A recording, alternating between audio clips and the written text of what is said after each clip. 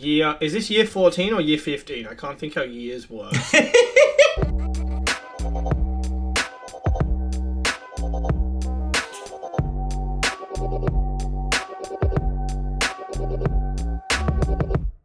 Hello and welcome to another episode of Rear of the Grid. I, as am always, your incredibly organised for this podcast, host Matt, and joining me as ever is my not at all organised for this podcast co-host Jashan. Yes, I'm Jashan and I'm keen to get stuck in today. And yeah, look, there isn't probably enough of a diversity of topics on this year's show for the normal intro, so I'm simply going to say stay tuned.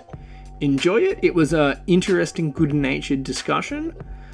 Everything that you'll hear me say is obviously correct, and everything that Jashan say is just absolute delusion. But yeah, otherwise, this is indeed another episode of Rear of the Grid.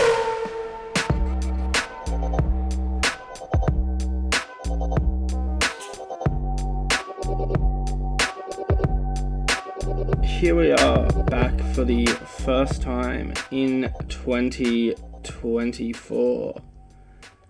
What a disturbing sentence. That's not disturbing, it's exciting. 2024 is year of the boys. We're going to have a good one. You're excited to be 1 year closer to your inevitable demise as time just marches on with no regard to us? Weird take, but okay. I mean, to be perfectly candid, you kind of just have to make your peace with that as part of being an adult. We're always going to die at some point. You've got to make the most of your time while you still got it, brother. So we're making this podcast because we love making the podcast. I don't think any good sentence has ever been uttered after the words, to be perfectly candid. Nothing good ever follows those words. It's like when someone says, you know, like, no offense or not to be racist, and then just immediately says something offensive, or, you know, good things. To be perfectly candid, I disagree. Well, to be perfectly candid, I think you are a useless co-host because you've done no preparation for this, so... I had that preparation, I just did it last minute. And to be perfectly candid, I think we should talk about Shamar Joseph today, but... Formula One. Mate, I'm all for doing a podcast about the Royal Rumble, if that's what you want to do. Exactly. No, I reckon I'm calling match fixing. In the Royal Rumble? No, in the cricket, mate. I'm calling match fixing. Nah, WWE, they've been called out. It's not genuine. It's not a genuine sport. Oh, dude, yeah, no, I reckon it was rigged so that Cody Rhodes could win. What a joke. Yeah, I think so. He's a yoke. A yoke. But yeah, we're here mostly today to discuss the 2024 F1 grid and how it is the single most boring lineup in the history of sport. God damn. Tell me I'm wrong, though. I mean, I can't really disagree with you. Ever started a new year of any sport and nothing has changed? I mean, no, but equally with Formula One, the way it works, things will change, cars will change, you know, team principles have changed. We're going to miss Gunter Steiner. Formula One has never had a grid that has not changed. Yeah. I'm not sure it's never even had a grid that's contained at least one new driver on it. But even if it didn't, there has always been drivers who have moved teams at the very least. Yeah. And for 2024, this is obviously coming out a little bit later than we maybe could have done it, but obviously Logan Sargent, that was the news towards the very end of last year, that Logan Sargent was back for another year at Williams, which, yeah, was the confirmation of an identical grid, which, yes. Which you clearly love. Both happy to say a little bit underwhelming. Yeah. And we certainly feel there's a few figures who... perhaps not super worthy of a seed, but probably more to the point, the fact there is just a multitude of figures currently on the outside of Formula One who are deserving of a seat. Yeah. So the fact that nobody has been prepared to make the hard calls to find a way to get some of these guys onto the grid. And also just the fact we've not even had anyone like switch teams. Just everybody has rolled it back. And... when in many ways you could make a compelling case that there is no one on the grid who could truly justify rolling it back without settling for mediocrity, because obviously Red Bull blew the field away, but that was primarily Max. It's not like Sergio was like that. So you could argue that going for Perez is settling for just what's there, the known quantity, and everybody else on the grid got absolutely dicked by Red Bull. So they're not trying to be ambitious to change anything up. So I don't think there's a single team on the grid that can truly be like, oh yeah, we absolutely had a great thing. You know? Like, obviously... a lot of these drivers, absolutely, the way you say it makes it sound like almost everyone deserves to have been changed to quite... Like, a lot of not at all. It's more just... Yeah, no. Obviously, if I'm McLaren, I'm not changing anything. Yeah. But the fact that only one team won, every other team should be looking to change things up. And in a lot of these cases, I think you need to be looking to change things up more than just, what pieces are on our car? Or, let's no longer have someone getting angry about people fox smashing his door. Yeah. That's not improving your team, Haas. Especially given the caveat that there are lots of very talented youngsters coming up through the junior categories, and there are lots of talented free agents out there, like Danny Kvyat, who's ready for another chance, I think. So it's a tough one. If Danny Kvyat had been the only driver change on this year's grid, I would be calling for immediate execution of whichever team principal hired him. But more like an Alex Palou or a Pato Award, these kinds of... Well, yeah, or just Lawson. Yes, obviously. Lawson ahead of those two, because we actually know Lawson can drive a Formula 1 car. Drogovic, Porsche, a bunch of other guys, in and around F2. It's a shocker. Reigning Supercars champion Brody Kostecki's just become a free agency because he's apparently walked out on his team and is going to sit out this year. So, Mate. All I'm saying is, Haas, it's time to make a move. Let's get rid of K-Mag. Let's get in Brody Kostecki. Make it happen. Why not? And to be fair, I think we're coming into a year where a lot of guys, there's rumors that this could be Alonso's last season.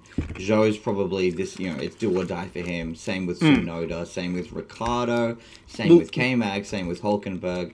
This is the big thing. Max is obviously signed till 2028. Charles is both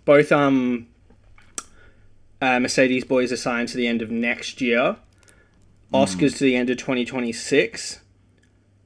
Lando has just signed back on to the end of 2027 now for McLaren, and Charles has just signed a 1-year contract extension to take him to the end of 2025 at Ferrari. Every other driver, meaning both at AlphaTauri, both at Williams, both at Haas, both at... I've just called AlphaTauri, they're not called AlphaTauri yet, but we're going to... Both at Stake F1 team, both at Alpine, Alonso, Sergio Perez, and I guess kind of Lance Stroll, but that's a weird one. Everyone is out of contract. The hope is, and I think honestly, one of our season preview episodes should either be dedicated to or at least contain. I reckon we should go for a full-on, before any driver market has happened, take a stab at predicting next year's grid just to see how wrong we get it. Because I think that'd be good fun. We can certainly give it a go. But yeah, I think the hope is that we've had this incredibly boring, silly season, and it will sort of balance out in that we should get... It's been a little while since we've had a really hectic F1 off-season. Hopefully, that's what we're getting. With, what's that, 8, 10, 14, signs as well, 14, 13 and a half. Because, again, is Stroll ever truly out of contract? But with 13 and a half out of 20 drivers out of contract. Yeah. You're hoping for at least 8 changes, whether that's guys off the grid and new guys in, or just drivers having moved to different teams. I'm hoping for at least, 7 or 8 moves. Well, this is the thing. So this could all be the calm before the storm, but it is still kind of a shock to see no changes at all. Oh, big time. And so for part of that, had this idea a little while ago, and it was just our first chance we've been able to step in the booth and actually make this recording. But I had the idea for Jashan and I to go away and sort of tier list up, I guess, our worthiness of drivers who we feel is like should absolutely be solidified on the grid down to who we think it's, I guess, what you call it, questionable that they're still here this year. Yeah. Is that sort of? Yeah. I think you've probably done it. I mean, mine is that I did 3. I did Get Out. Excuse me. God damn it. Sorry. I did Get Out. Okay, chill, and just very good. Basically. Fair enough. Well, I've better off as in like where the sport is better off with them. Yes, of course. Jashan obviously known for being the duller of these two podcast hosts because I went for a much more interesting level of tier list. I 7. have 2, 4, 6. I have 9 tiers. Oh my god! Going top to bottom. At the top tier is simply called Max Verstappen. Then we have Championship Quality, B+ player, which is like a lock for the grid.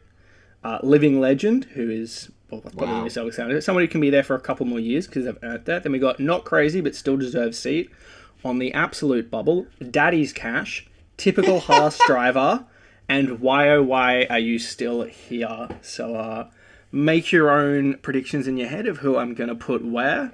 Just because someone has got a name reference in the tier does not mean they themselves are necessarily in that tier. So Lance Stroll is in typical Haas tier, is what I would be guessing from that. I've gone for the. I think you will have seen these, Jashan, because I send them to you sometimes. But the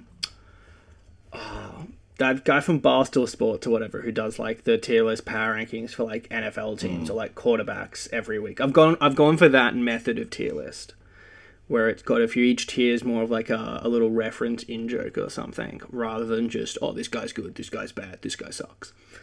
Because that's how I enjoy tier lists being done. Tier lists are for us to enjoy, not just for us to lay out facts. But I think we'll go through yours primarily first, and I'll provide a bit of feedback on whether I agree or disagree, and then we can quickly run through the chaos of mine at the end.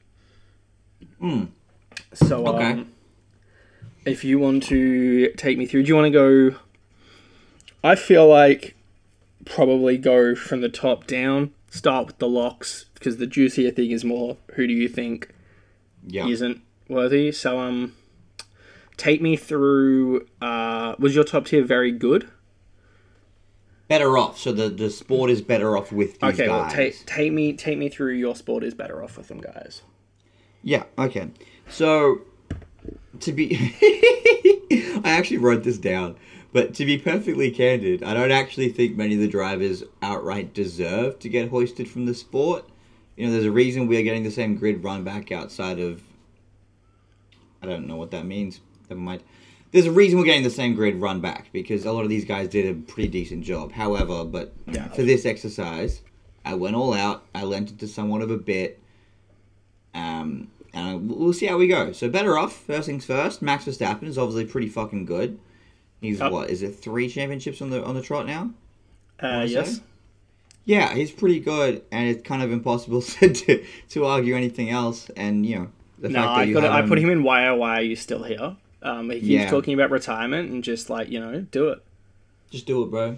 Just commit. Give us some sauce. Yeah, agreed. Number 2 went Lando Norris. The man is absolutely gunning right now. Was arguably the most informed driver in the sport towards the back end of last season. Up there with Max. Not quite at that level in terms of just general results, but in terms of overdriving the car and in terms of getting podiums and whatnot, he was fantastic. And another guy who was overdriving the shit out of his car was Alex Albon. So those are the 3 guys I've got in the top tier. Albon, Norris, Verstappen. In the middle tier, okay, chill. It's kind of like, I'm happy you're here, but I'm not like, super chuffed. I'm not over the moon that you guys are here, but you deserve to be, for now. Carlos Sainz, down, great moments last season with the win, but down season overall. George Russell, also a down season Man overall. has just turned around and implied that he's not super chuffed that Oscar Piastri is on the grid. I mean, you don't know. He could be in my bottom tier. Well, that's even more insane. Race winner, Oscar Piastri. Sprint race winner, Oscar Piastri. A win's a win. He's won more races than Lando Norris ever has. Are you trying to argue that Piastri's a better driver than Lando Norris? He might be. I don't think that's clear cut, but I think that's absolutely an argument you can have. He absolutely is not right now. He might be in the future. Yeah, okay, but the future counts to whether or not you should be on the grid. Oh, of course. Of course. Based on his results, purely, he got slammed by Norris. One of them was a rookie. Pretty sure he had a better rookie season than Norris did. Yeah, but, it's Formula One's a harsh sport. Got to take things in a certain way, brother. Piastri is in my middle tier. He is here. Okay, he's chill. I'm chilling. He's also a bit of a goofball. He's quite funny. George Russell, a down season, yes, but his talent is inarguable and he deserves more chances. Lewis Hamilton, equally, had a very, very good season, I think. But, he's getting towards the end of his career and he's kind of flirted with the idea of taking a sabbatical and taking some time off. And it feels like we're coming to the end of an era regarding that one. If Lewis sabbaticals, I don't think he ever comes back. He's not taking a sabbatical. He might say it's a sabbatical, but I think once he's gone, he's gone. He won't come back. He'll realize he doesn't want to come back. Fair enough. Leclerc, again, enough talent to deserve a spot. But, wasn't amazing last season. Wasn't, knocking it out of the park, as they say in the baseball sphere. Shout out to Ronnie Acuna Jr., personal friend of mine. And, of course, both Alpine drivers, Gasly and Ocon, both had their moments last season. Neither of them would have been chuffed with what went down. And you could absolutely make the argument that they don't deserve to be in the same tier as a Leclerc or a Sainz. But well, they don't. I think you've simply not included enough tiers to... You've lumped in people who... Definitely, I think you're yet to say a name who I'm like, well, they shouldn't be in a tier that still is like, safe, stay on the grid. But I think having, Gasly, Ocon in the same sort of tier as like Leclerc is just such a two different ends of the spectrum of warranting being on the grid. It's all contextual. I think you probably needed. It's all contextual. I think you probably needed one more tier. I'm happy with what I've done. Thank you very much. Because if you take into account the chaos at Alpine last season, I think there's absolutely total. It's fair that perhaps their results weren't as good as some of us. Oh, absolutely. Expect. I mean, I'm just chuffed that you didn't. I was half expecting you to put Ocon in the get out of here tier because no. I think you're a hater. No hate, brother. No hate. Donate to the podcast. www.onlinehubmedia.com is our website. You can check out all of our content, our sister content. I genuinely thought you'd made a donation link. The 4-man wall. If you have any interest in football, soccer of an Australian nature, it's very, very good. We did our first video podcast last night and it went very, very well. And we're having fun with that as we are here with Rear of the Grid and F2 for you as well if you like the lower tiers of motorsport. All of that, as I said, on www.onlinehubmedia.com, at onlinehubmedia on Instagram. Plug finished. But yeah, I think Alpine, both those drivers have showed enough last season. That Gasly podium was really, really good. Ocon got really unlucky with a bunch of retirements, but acquired enough points to have a decent enough season. And with Alpine the way they are, you can't blame the drivers too much because the team itself is in shambles. If I could choose a team to get kicked out, I'd be tempted to say Alpine at this point in time. But the drivers deserve a bit more patience, I think. And finally, one more man who deserves a bit more patience is Valtteri Bottas. And this takes into account his persona, which is hilarious and gives me joy, as well as I think you mentioned when you were running through your tier lists, there's someone who's earned kind of respect over the course of their career and deserves 1 or 2 seasons. I'm not saying Bottas is on the level of like a Kimi Räikkönen back in the day, when Raikkonen was just trash, and we were just like, that's fine because it's Kimi. Bottas isn't quite there, but I think he does deserve I one understand more your season. point. Exactly. I can't remember whether I said this to you or whether I just thought it, but I'd love to do a graph of like how much I love Valtteri Bottas and how cool I think he is, and it just every off season it like peaks like off the charts because he's just chilling in Australia, being more Australian than most Australians, and then the actual season starts, and now apparently he just slowly regresses as he does absolutely nothing in the car, and I'm like, oh, and then the off season hits again, and I'm like, oh, dude, this guy's so cool. Yeah, exactly. Because once he gets second straight off season, he is killing the off season content. Oh, naturally. He's a great follow on social media, Valtteri Bottas. He really probably has he's more going to become an influencer. He probably has more personality than like every other Finn put together, except for maybe their former prime minister. Yeah, which fair enough. It's a reference I don't know how many people get, but if you do, you're in my good books. Finland, Sweden, yeah, meatballs. Don't bring up Sweden, mate. Sweden. And finally, I'm in the get out of the sport category. I've been a bit harsh, but I'm going to run it regardless. Logan Sargent, not good enough. Fuck off. Kevin Magnussen, I wanted to believe, I really did, that after he had his child, he would be good again. He wasn't. He was bad all of last season. Go away. Zhou Guan Yu, you've had your chances, brother. I like your style. You're very dapper, very handsome, but you aren't that talented. Go away. Ricardo, my mans, it was cool to see you rock back up in Texas and have that little comeback performance, but you shouldn't have been hired in the first place. Go away. Hülkenberg! That was nice. We had a little blast from the past with Hulk rocking up. Still not getting a podium because Haas, there's no way. But also, the qualifying was good. The results on track were not We need good. to find a way for Hülkenberg to be a specialist Saturday driver. Like he does the Saturdays for someone and then they just do the race. That'd be great. But his race day performances were shit. Go away. Yuki Tsunoda, love the kid. Absolute gem. Had probably the best season of his career last season. But there are too many Red Bull drivers knocking down the door. Too many free agents who I think are more talented than him. So you should go away as well. Lance Stroll. We've talked about it so much. He hasn't been good enough for a long time now. Fernando Alonso, you're too old. Go away. Checo, you got hammered. Let's be candid, Checo. You've had your time in the sun. Happy for ya. But it's become very clear that you can't really swim with the big fish, and you should also go away. So those are my tiers. So Valtteri Bottas merits hanging around for a few more years because you think he's earned that.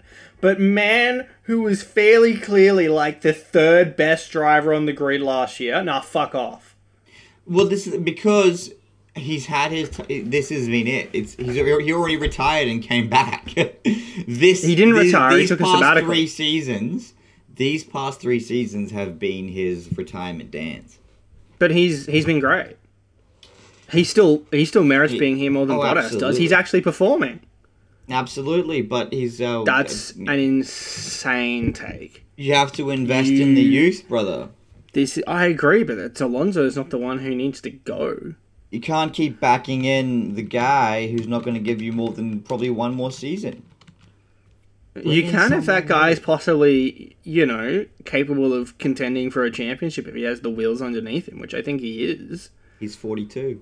I know he's 42. Yeah. Good point. Too old. I told you, I've lent into a bit, Matt.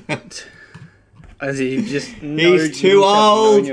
Too old. Too old. Well, Jashan, let me tell you all if we're about being a man. perfectly candid, I'll use that term again, he couldn't land Taylor Swift, alright? And now I have to watch frickin' Taylor Swift destroy the planet, hanging out with Travis Kelce, Fernando Alonso. You're acting as if she would just go off to some concert in Japan and then fly back to Monaco to have sex with Fernando Alonso and then go back to her tour again. Fernando could have retired and married Taylor Swift. and he chose to stay How in the quickly sport. are you getting him to match? We don't even know that. Also, based on how much we have to constantly see her in the NFL, are you, a known Taylor Swift hater, really saying you're annoyed that you don't have to see Taylor Swift 78 times a Grand Prix on your television? No, I'm actually really glad You about that, to be would honest. hate it. I think Fernando would have taught her humility. Because in the world... What do you mean? That is genuinely one of the most blasphemous things you've ever said, implying that Taylor Swift is somehow some kind of egotistical character. Every single celebrity on the planet is egotistical. Then so is Fernando Alonso, you Even Fernando... dense motherfucker! But Fernando has a special quality about him in that he is classy and Spanish and holds himself in high regard with dignity, and he could have taught those values to Taylor Swift, which would in turn teach her humility.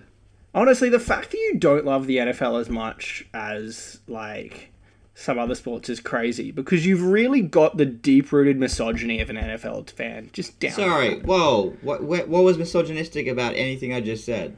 It's the only logical reason for you to hate Taylor Swift as much as you do is you must hate women. There's just no other. No, I just don't like explanation. Please don't label me a misogynist on recording. On camera, we're not on camera, mate. You don't consider this podcast I'm filming you right now, brother.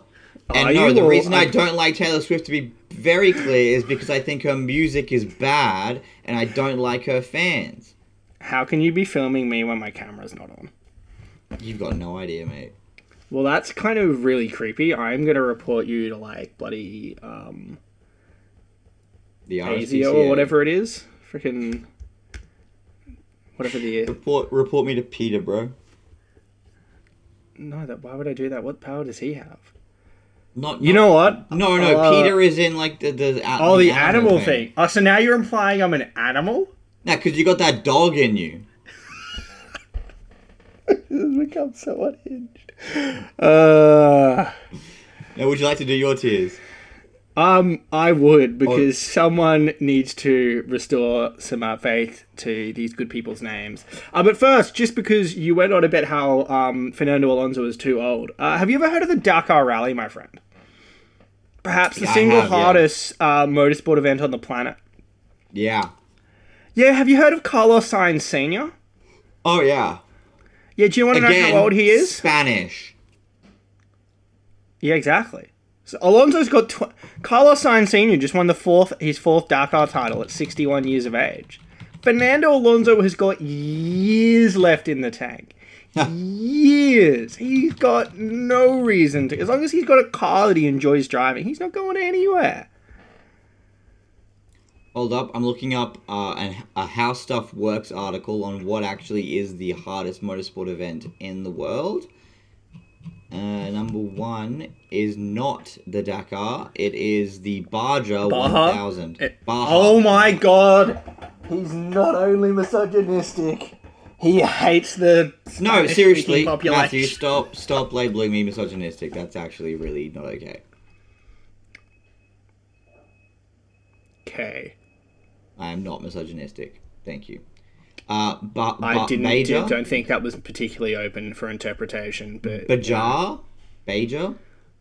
Do you know how to speak Spanish, man who supports Spanish football team?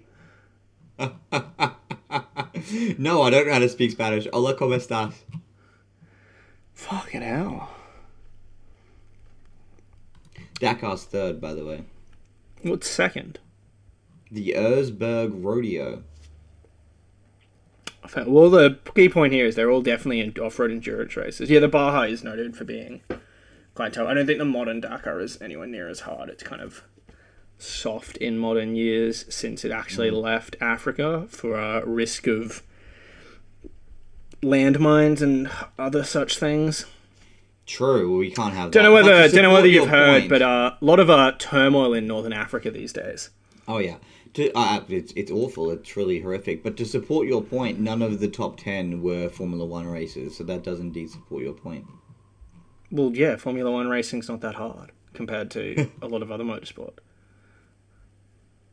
You can't accidentally drive into like hit a ravine. You can't run into a tree. You can't flip your car on a sand dune. None of these obstacles exist in Formula One. You've just got to drive your car on its specially made grippy tires around a specially made grippy track surface with 75,000 extra square kilometers of sealed runoff.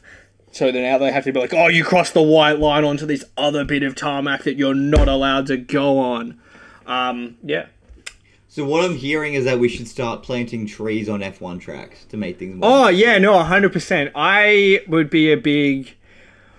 I like how you've got a problem with me jokingly calling you a misogynist, but not with us implying that Formula One would be better if several drivers died each race because they wrapped their car around a tree. Line drawing is a truly fascinating concept. Regardless, here's a tier list. So I will also go from the top down just to refresh my tiers. We have Max Verstappen, championship quality, B+ player, living legend, not crazy but still deserves a seat, on the absolute bubble, daddy's cash, typical Haas driver, and then why are you still here? And just to be clear, whilst the tiers descend, that doesn't necessarily mean this is an exact thing of, oh, the lower the tier you're in, the less you merit being on the grid. They're just the way I chose to present the tiers. And you can fit a certain vibe, but be less deserving to be on the grid than someone else in that. But, all right, from the top. Max Verstappen. Shockingly, Max Verstappen is in this tier. Shockingly. This probably comes as a huge revelation that I think Max Verstappen is like the most merited driver on the grid. I'm absolutely blown away, actually. That is the lay of the land, I know, eh? But joining him in Max Verstappen is Liam Lawson, Okay. who is not on the grid and who I continue to think that is a crime against humanity on a similar level to Taylor Swift's private jet.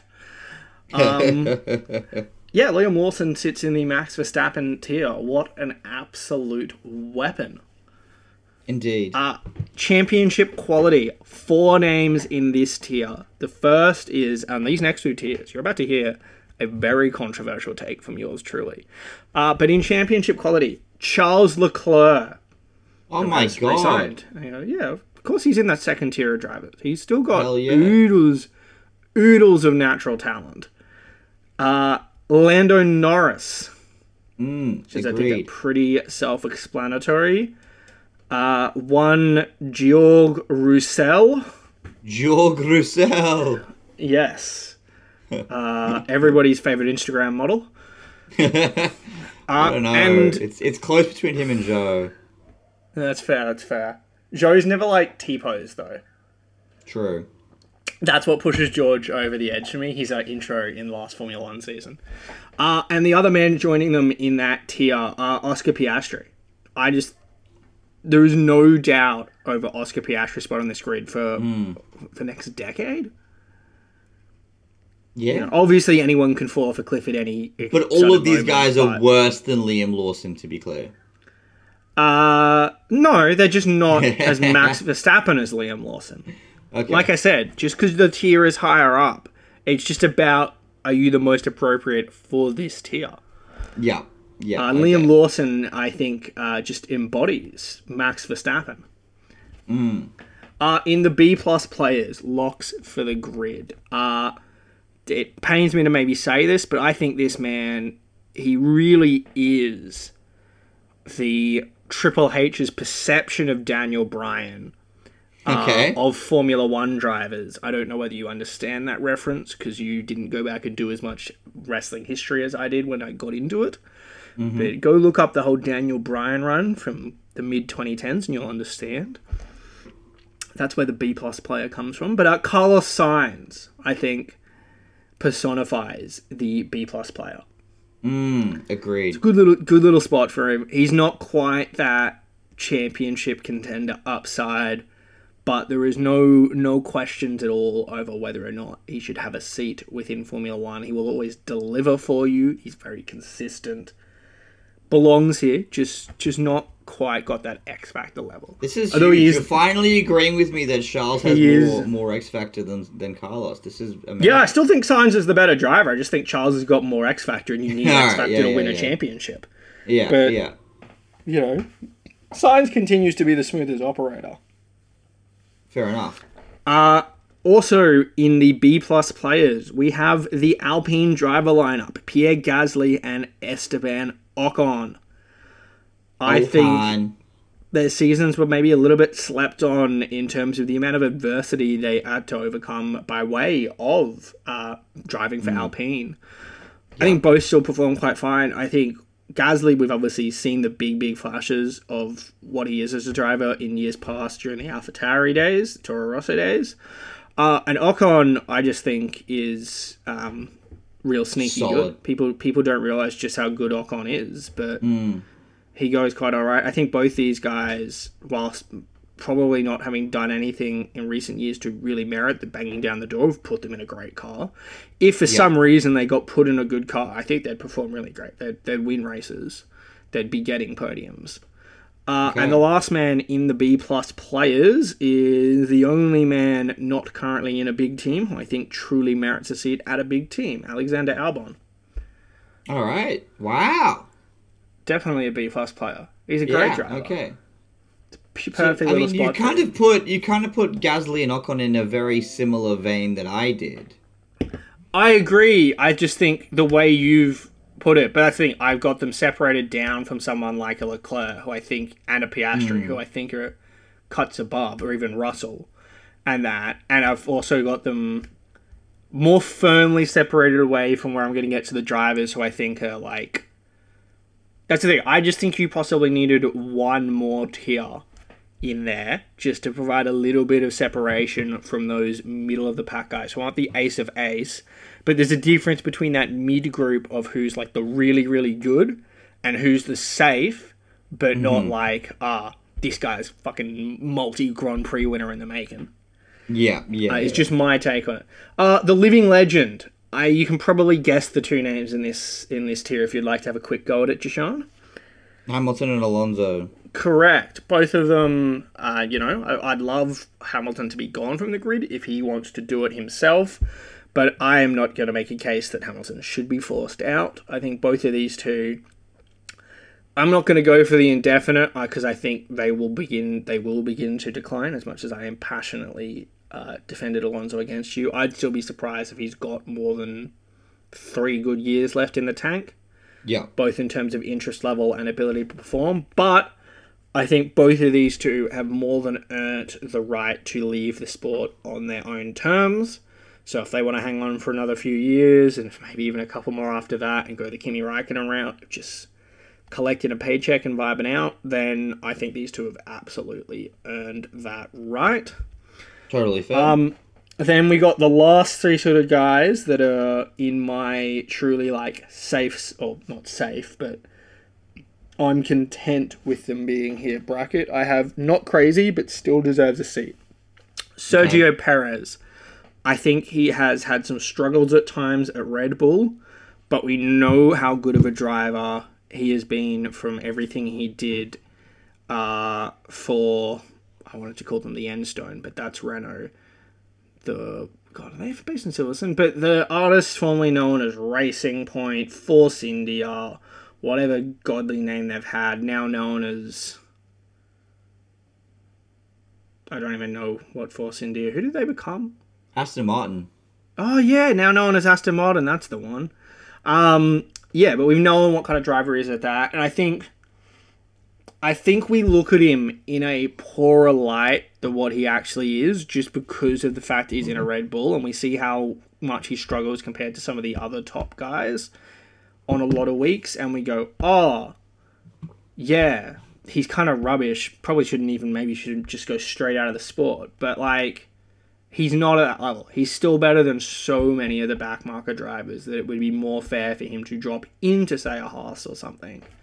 And I think if you put him in a piece of machinery like that, then we'd instantly go back to looking him in the other light, because then he'd probably still be as competitive in as many Grand Prix as he is right now. But it just looks different. If you're right up there competing in like 4 out of the 22 races a year when you're in a lower end car. You're like, wow, that's impressive. If you do it in a Red Bull, it's like, what is wrong with you? I just think that's where he's at as a driver, regardless of machinery. So I just don't think he should be in the Red Bull seat anymore, but he should definitely still be on the grid.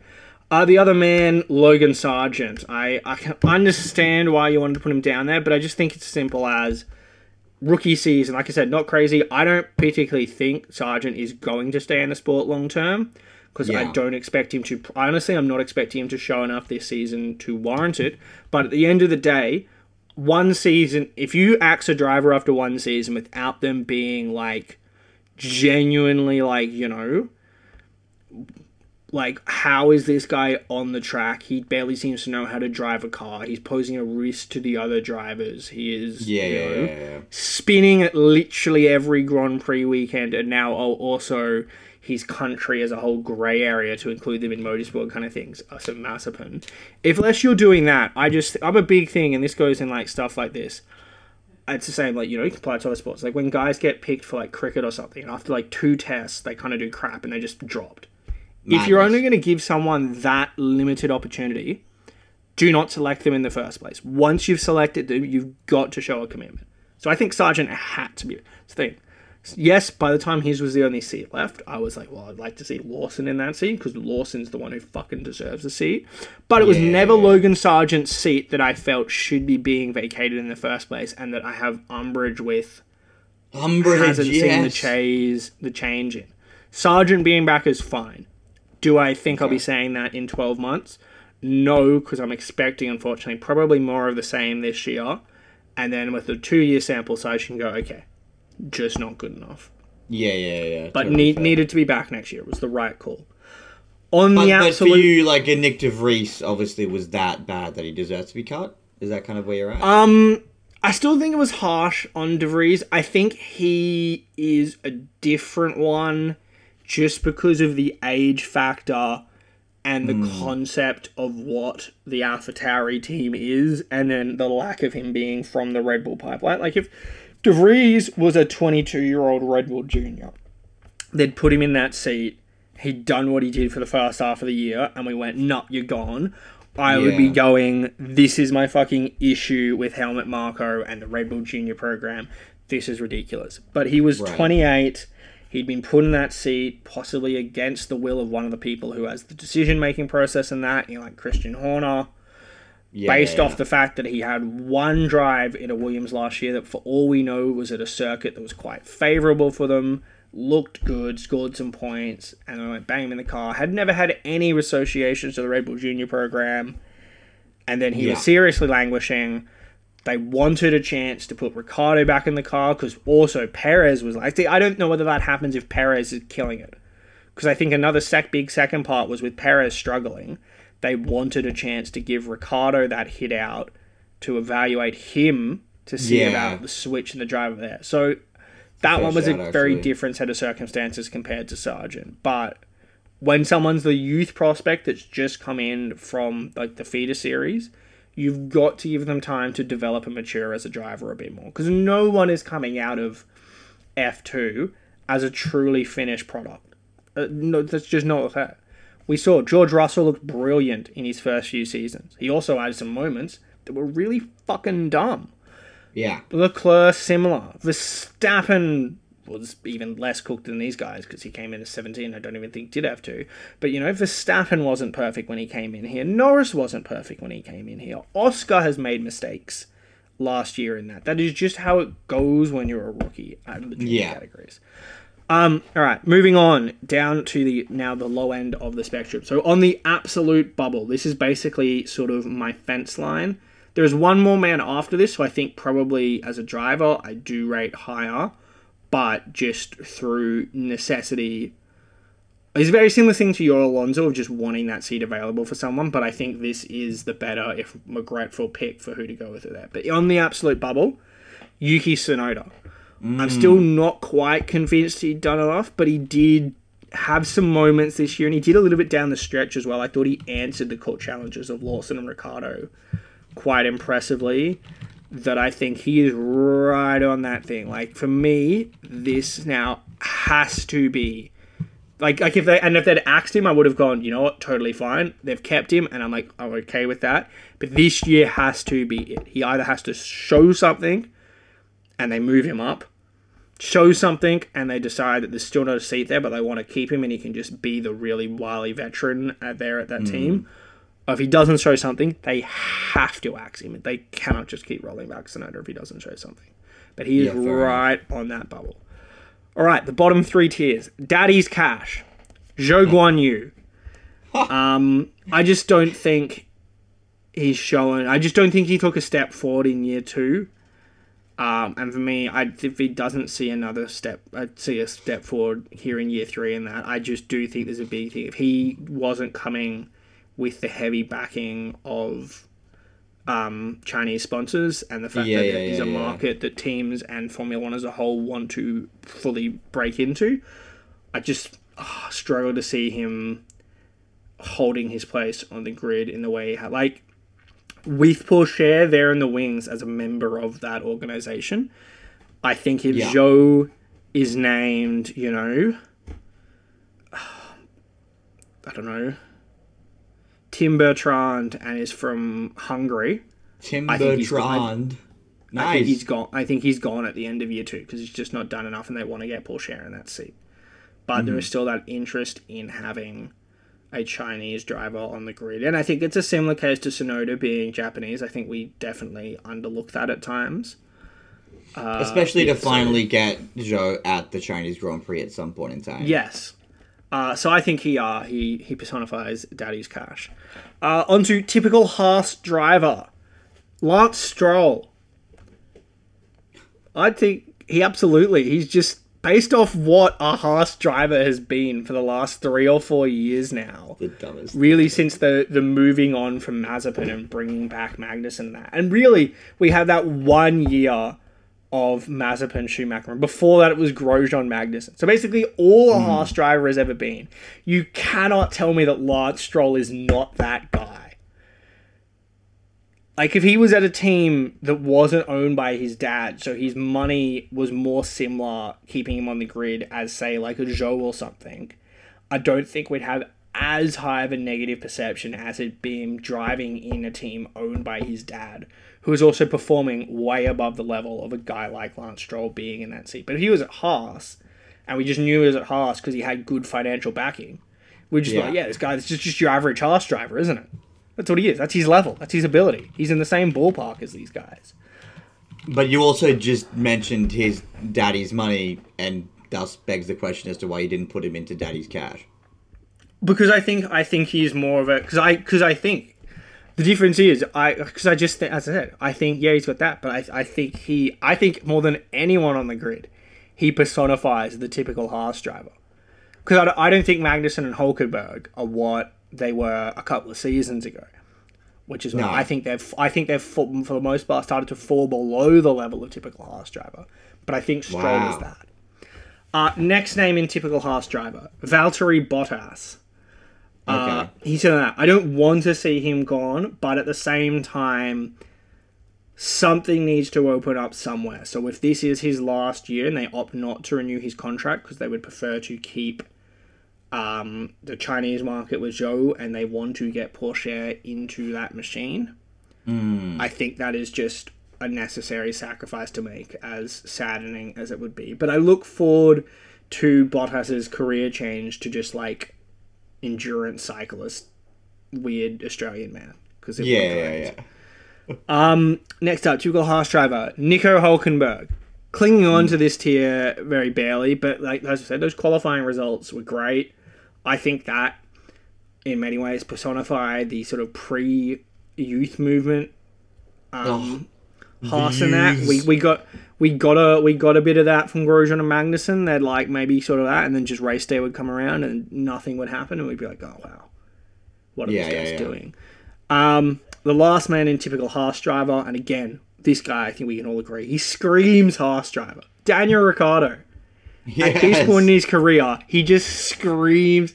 I don't think he wants to admit it, but he just screams Haas driver. We agreed that he probably should have gone to Haas. Would have been great at Haas. I'd have no problem with him being there at Haas. And finally, this will come as a shock to nobody, particularly you. In why are you still here? K-Mag, just go be a dad, man. Just go be a dad, race some sports cars, enjoy your life, Fox smash all the doors you want, which you can do now that Gunter is gone. But just, why are you still in F1, man? He's just not good enough, and he doesn't have that market that they're trying to break into, like a Sargent or a Zhou, or the big financial backing, like a Zhou or a Stroll, or you're a cool enigma that people love, like Bottas and Ricciardo, or a magical quest to get a podium like Hulkenberg, or the ability to qualify a car like Hulkenberg. He's just here. But why? Why are you here, Kevin? If that is above all others, if that man is back on the grid next year, and there is not, and that's the big thing.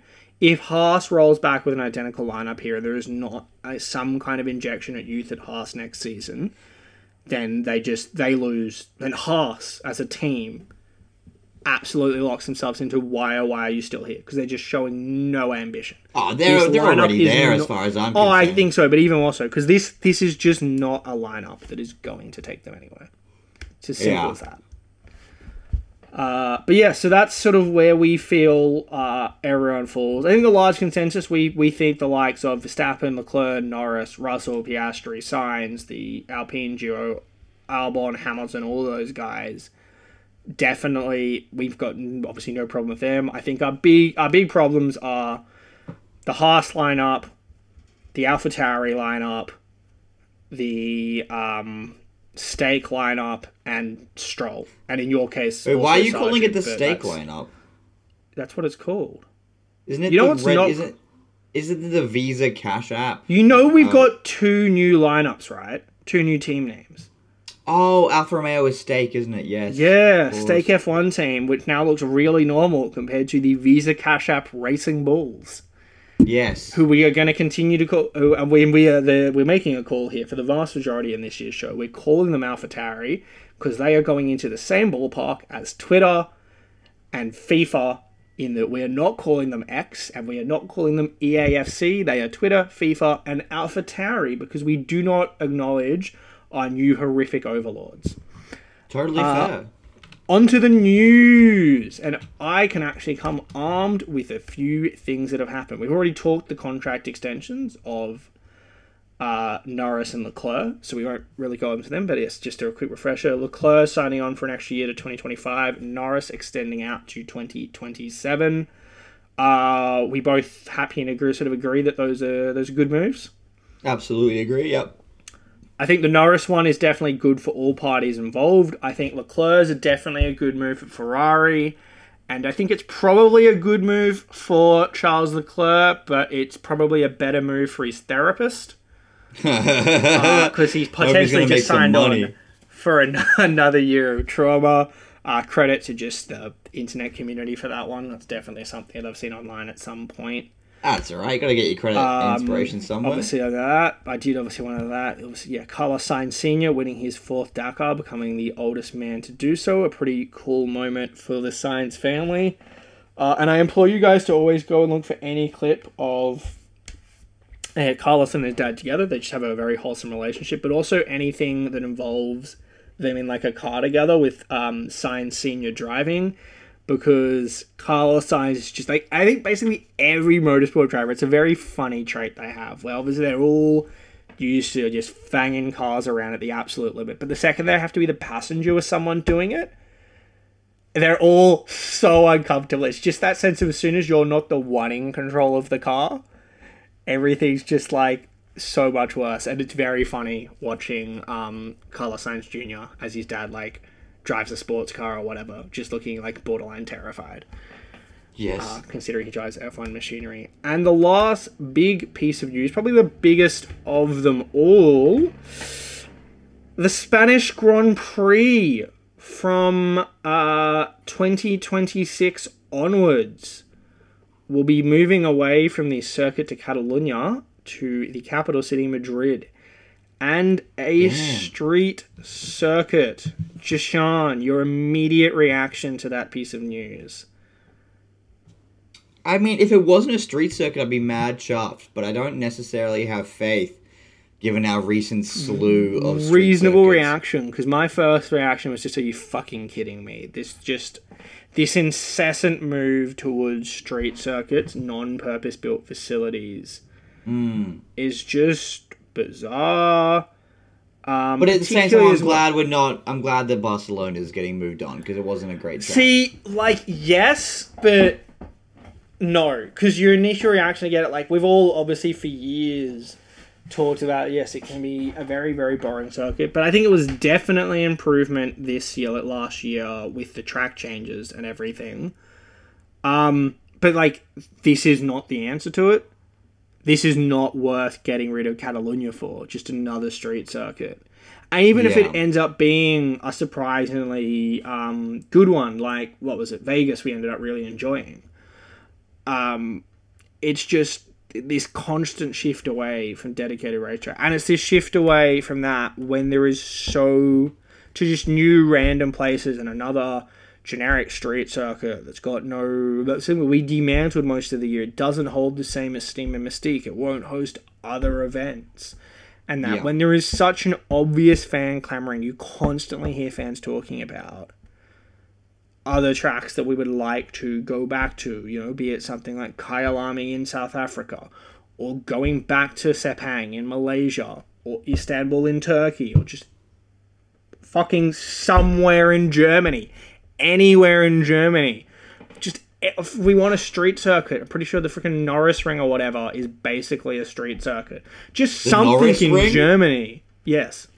I believe the Norris Ring's the one. I'm pretty sure the Norris Ring takes place on public roads, or semi-public roads, I think.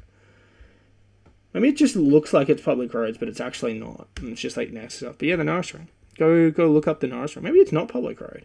No, it's gotta be. It's gotta be public road. It's got too many markings to not be public road. Yeah, I'm pretty sure it is. Yeah. I think it's a semi-permanent facility. Not a very complicated track. Definitely too simple for Formula One. But my point is just everybody wants us to be back in Germany. Not, 3 different races in America. 2 of them street circuits. Well, sorry, 1 of them street circuits.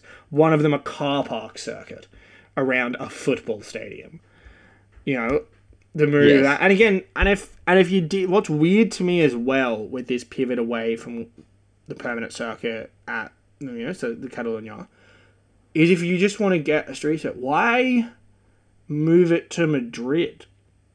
Yeah, wouldn't you just have a street circuit in Barcelona? Barcelona's because I get it if you're we feel like that kind of area is kind of just dead, and we want to get it to somewhere that's more vibrant, popping off than that, but I feel like Barcelona... Well, I would assume that it's part of it is that, the city of Madrid themselves made a larger bid.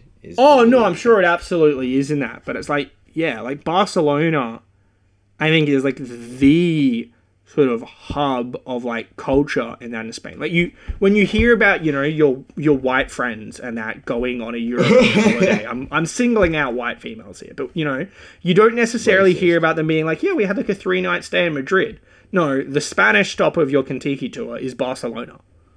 Yeah. That is the spot in Spain. So it's weird just moving it away there completely to something that... And honestly, I'm trying to decide what I'm looking at, if half of this, if it's apartment towers or whether they're industrial estate.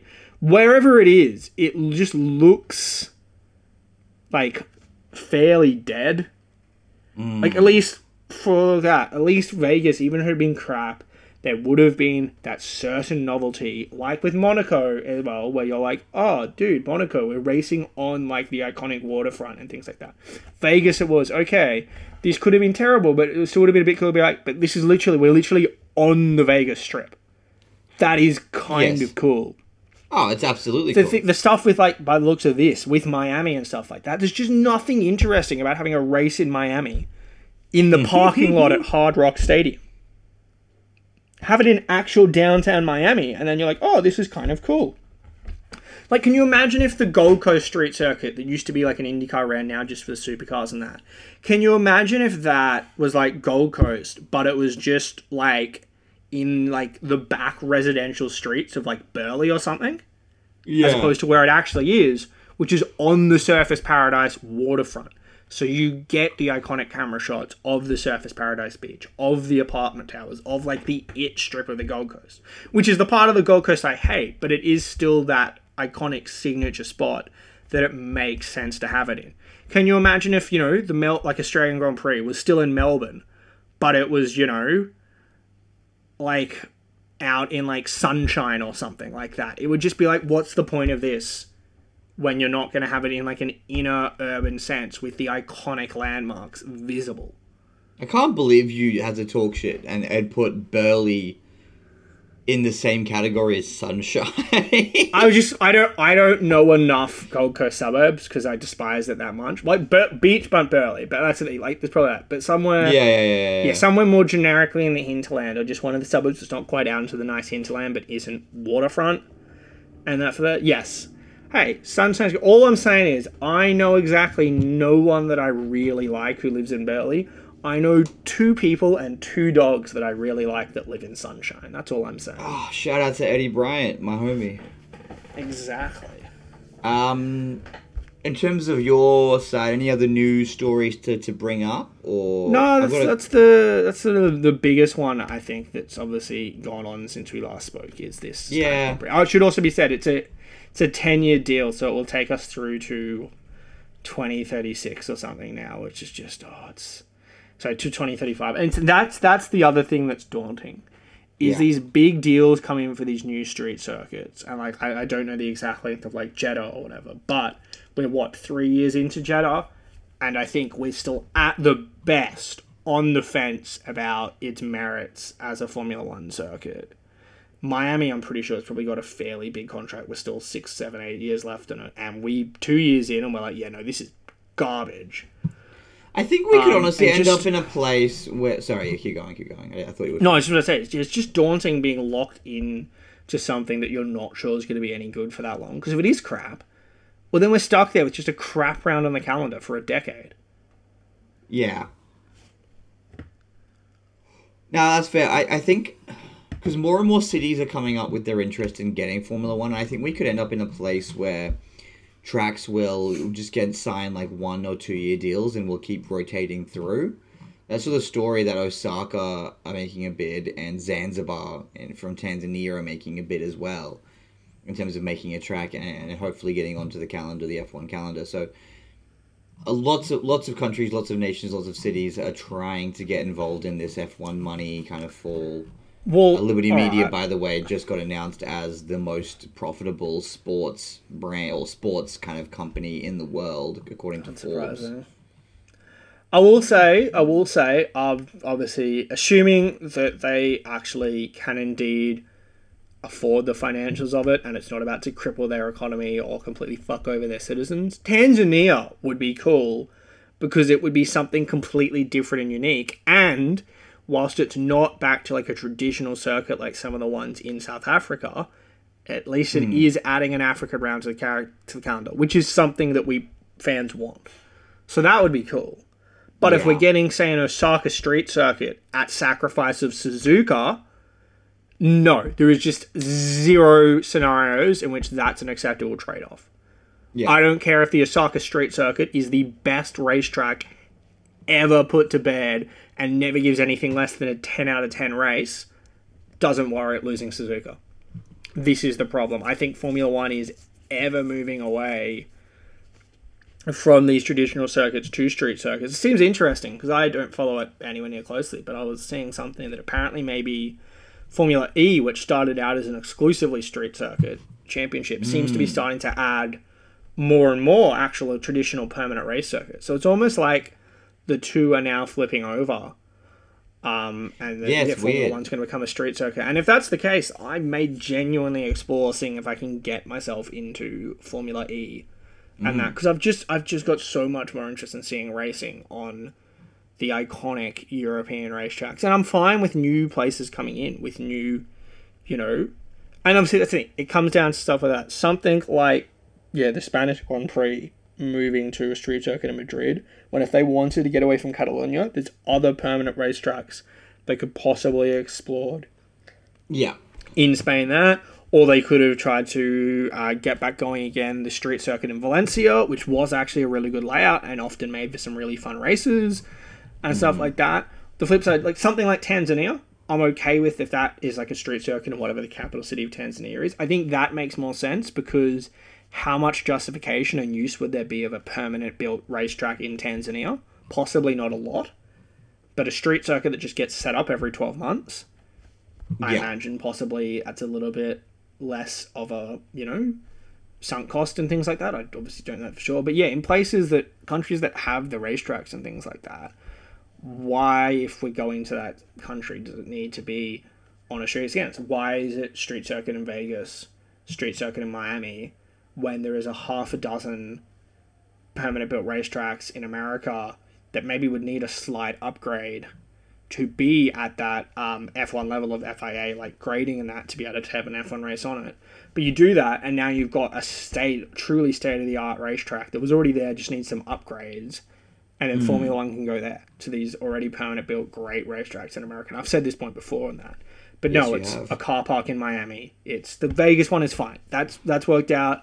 Vegas has a very unique appeal, and it was good. And if it continues to perform at that level, great addition. But like, why a car park in Miami when Road America, Road Atlanta, Watkins Glen, all of these tracks exist?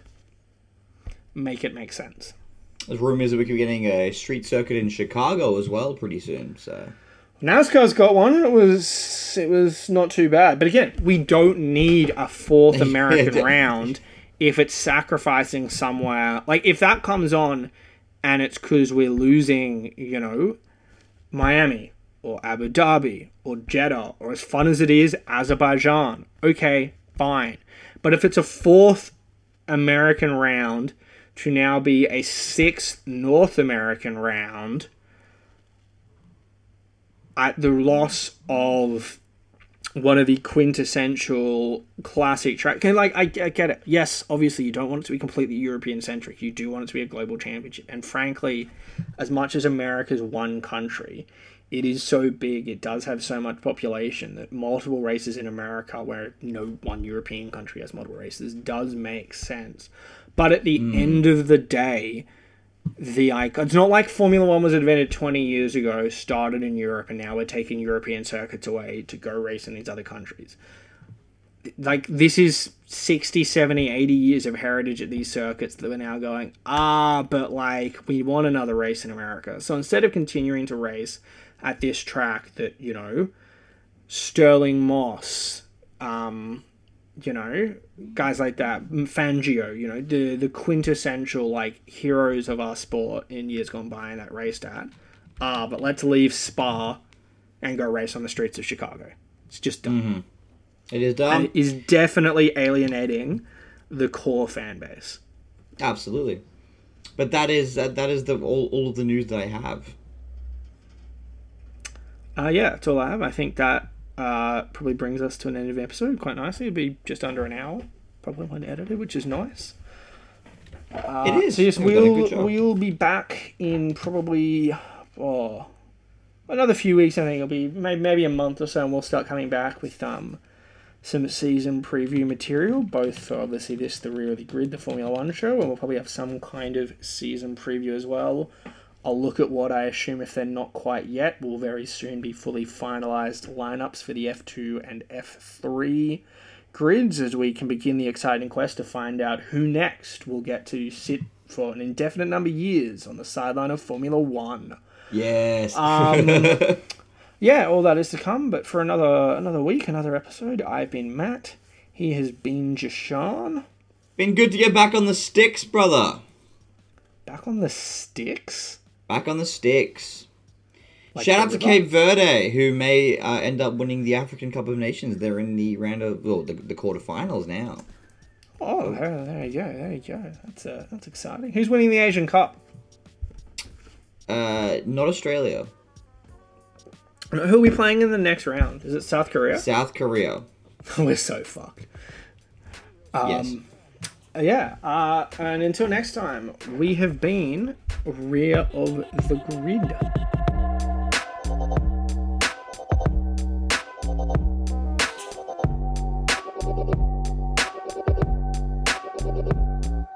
Yeah, no, worst driver of the season. It's a two-way race. And who do I think will win that race? But in this sense, they're losing the race.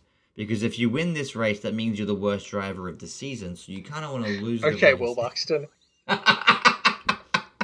Did you know if you cross the line before everyone else, you win the race?